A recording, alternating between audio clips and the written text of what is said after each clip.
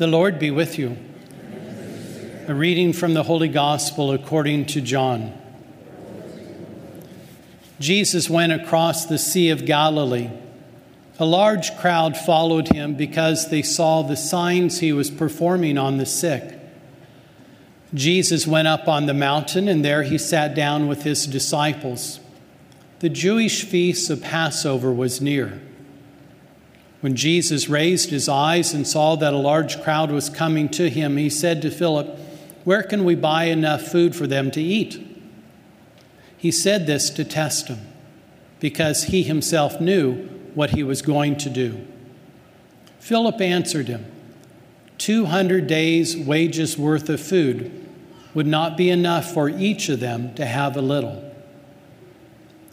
One of his disciples, Andrew, the brother of Simon Peter, said to him, "There is a boy here who has 5 barley loaves and 2 fish. But what good are these for so many?" Jesus said, "Have the people recline." Now there was a great deal of grass in that place, so the men reclined, about 5,000 in number. Then Jesus took the loaves, gave thanks, and distributed them to those who were reclining, and also as much of the fish as they wanted. When they had their fill, he said to his disciples, "Gather the fragments left over so that nothing will be wasted." So they collected them and filled 12 wicker baskets with fragments from the 5 barley loaves that had been more than they could eat. When the people saw the sign that he had done, they said to him, "This truly is the prophet, the one who is to come into the world." Since Jesus knew that they were going to come and carry him off and make him king, he withdrew again to the mountain alone. The Gospel of the Lord.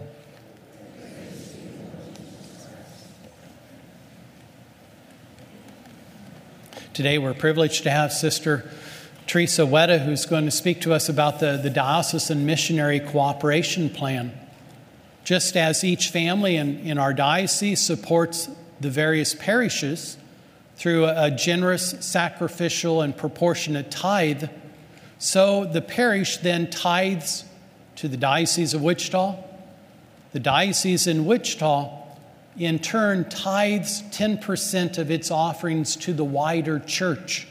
And one of the places that we place our diocesan tithe to the wider church is to support missionaries, one of which is the Adorers of the Blood of Christ. And so today we welcome Sister Teresa Wetta, who will share with us what the U.S. bishops have asked missionaries to do when they come home. They wrote, "We ask that you missionaries share with us your experience, as well as the faith experience of the people you serve. Our faith is deepened and broadened as we learn from you. You enrich us in our understanding of the problems and the challenges of the universal church." And so I ask Sister to please come forward.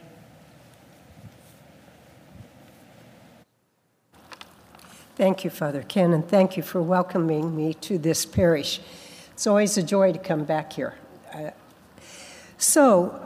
I spent the last 2+ years in a country called Liberia, which is one of the 2 countries in Africa that was never a colony of some other country. It actually was begun by slaves who were freed in the United States and moved back to Africa, because some of us in the United States thought they would be better back in their own continent than staying here. Whether that's true or not, it's again an example of how our good intentions sometimes are not always the best. So, I know July 4th was the beginning of the month. I'm not trying to live it all month. This is the dress the bishop gave Sister Zita and I when we left Liberia. So that's why I'm wearing it today. One of the few manufacturing companies they have in the country, it's an economically very poor country, is textiles and beautiful fabrics. And so he wanted us to have something authentic. So let me back up and say that the Adorers of the Blood of Christ are an international congregation founded in Italy. And because of that, we have sometimes an opportunity to go to other countries. I never dreamt of, never desired to be a missionary.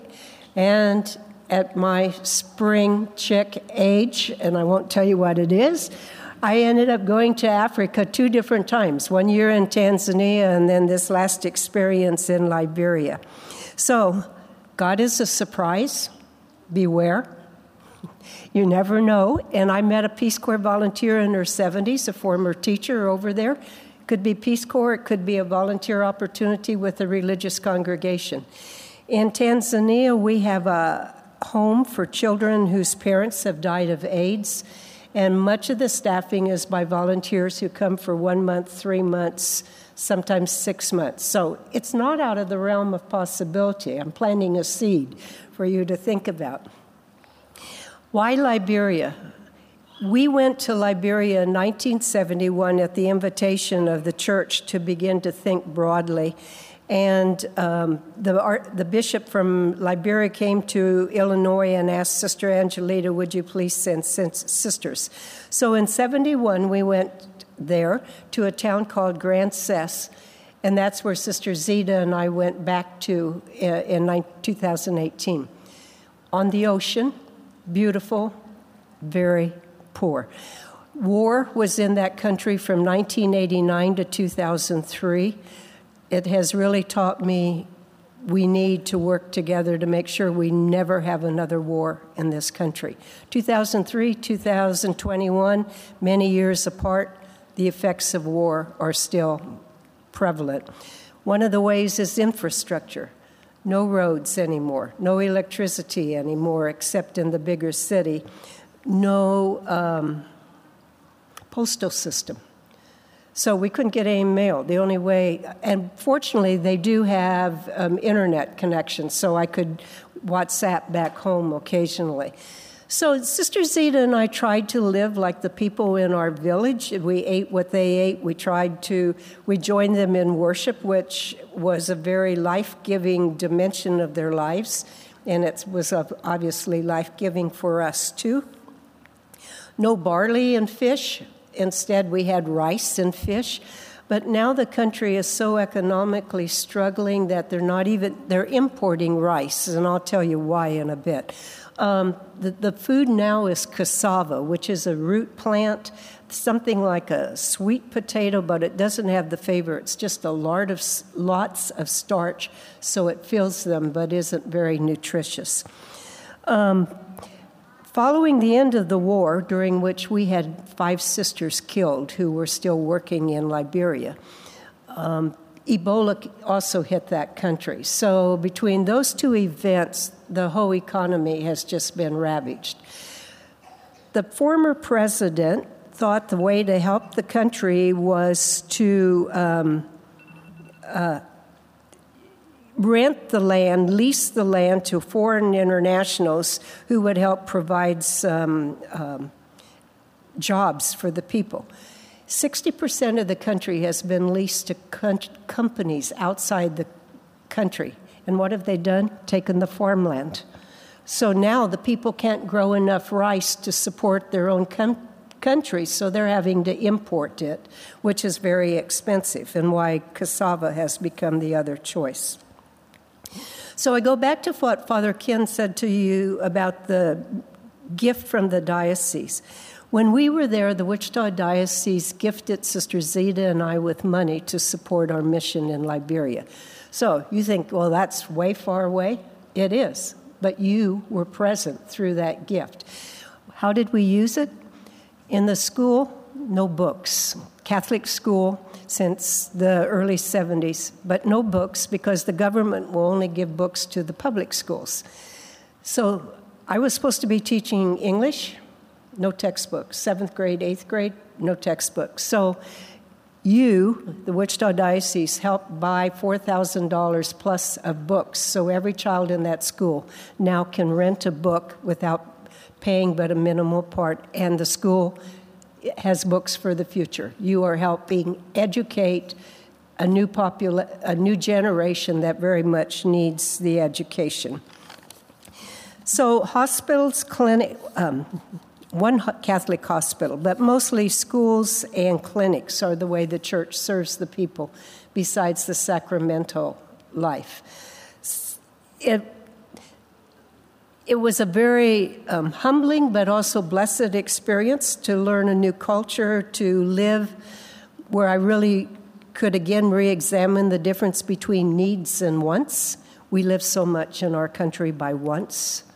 So, refrigeration, car, none of those things are present, and yet the people are joyful and they trust in the providence of God. Learn something more about that from them also. So continue to pray for missionaries. I often knew that what we were able to do, especially in hard times, was because there were people somewhere in the world praying for us, and I felt that strength of prayer. So keep on praying for missionaries, and thank you for letting me be here.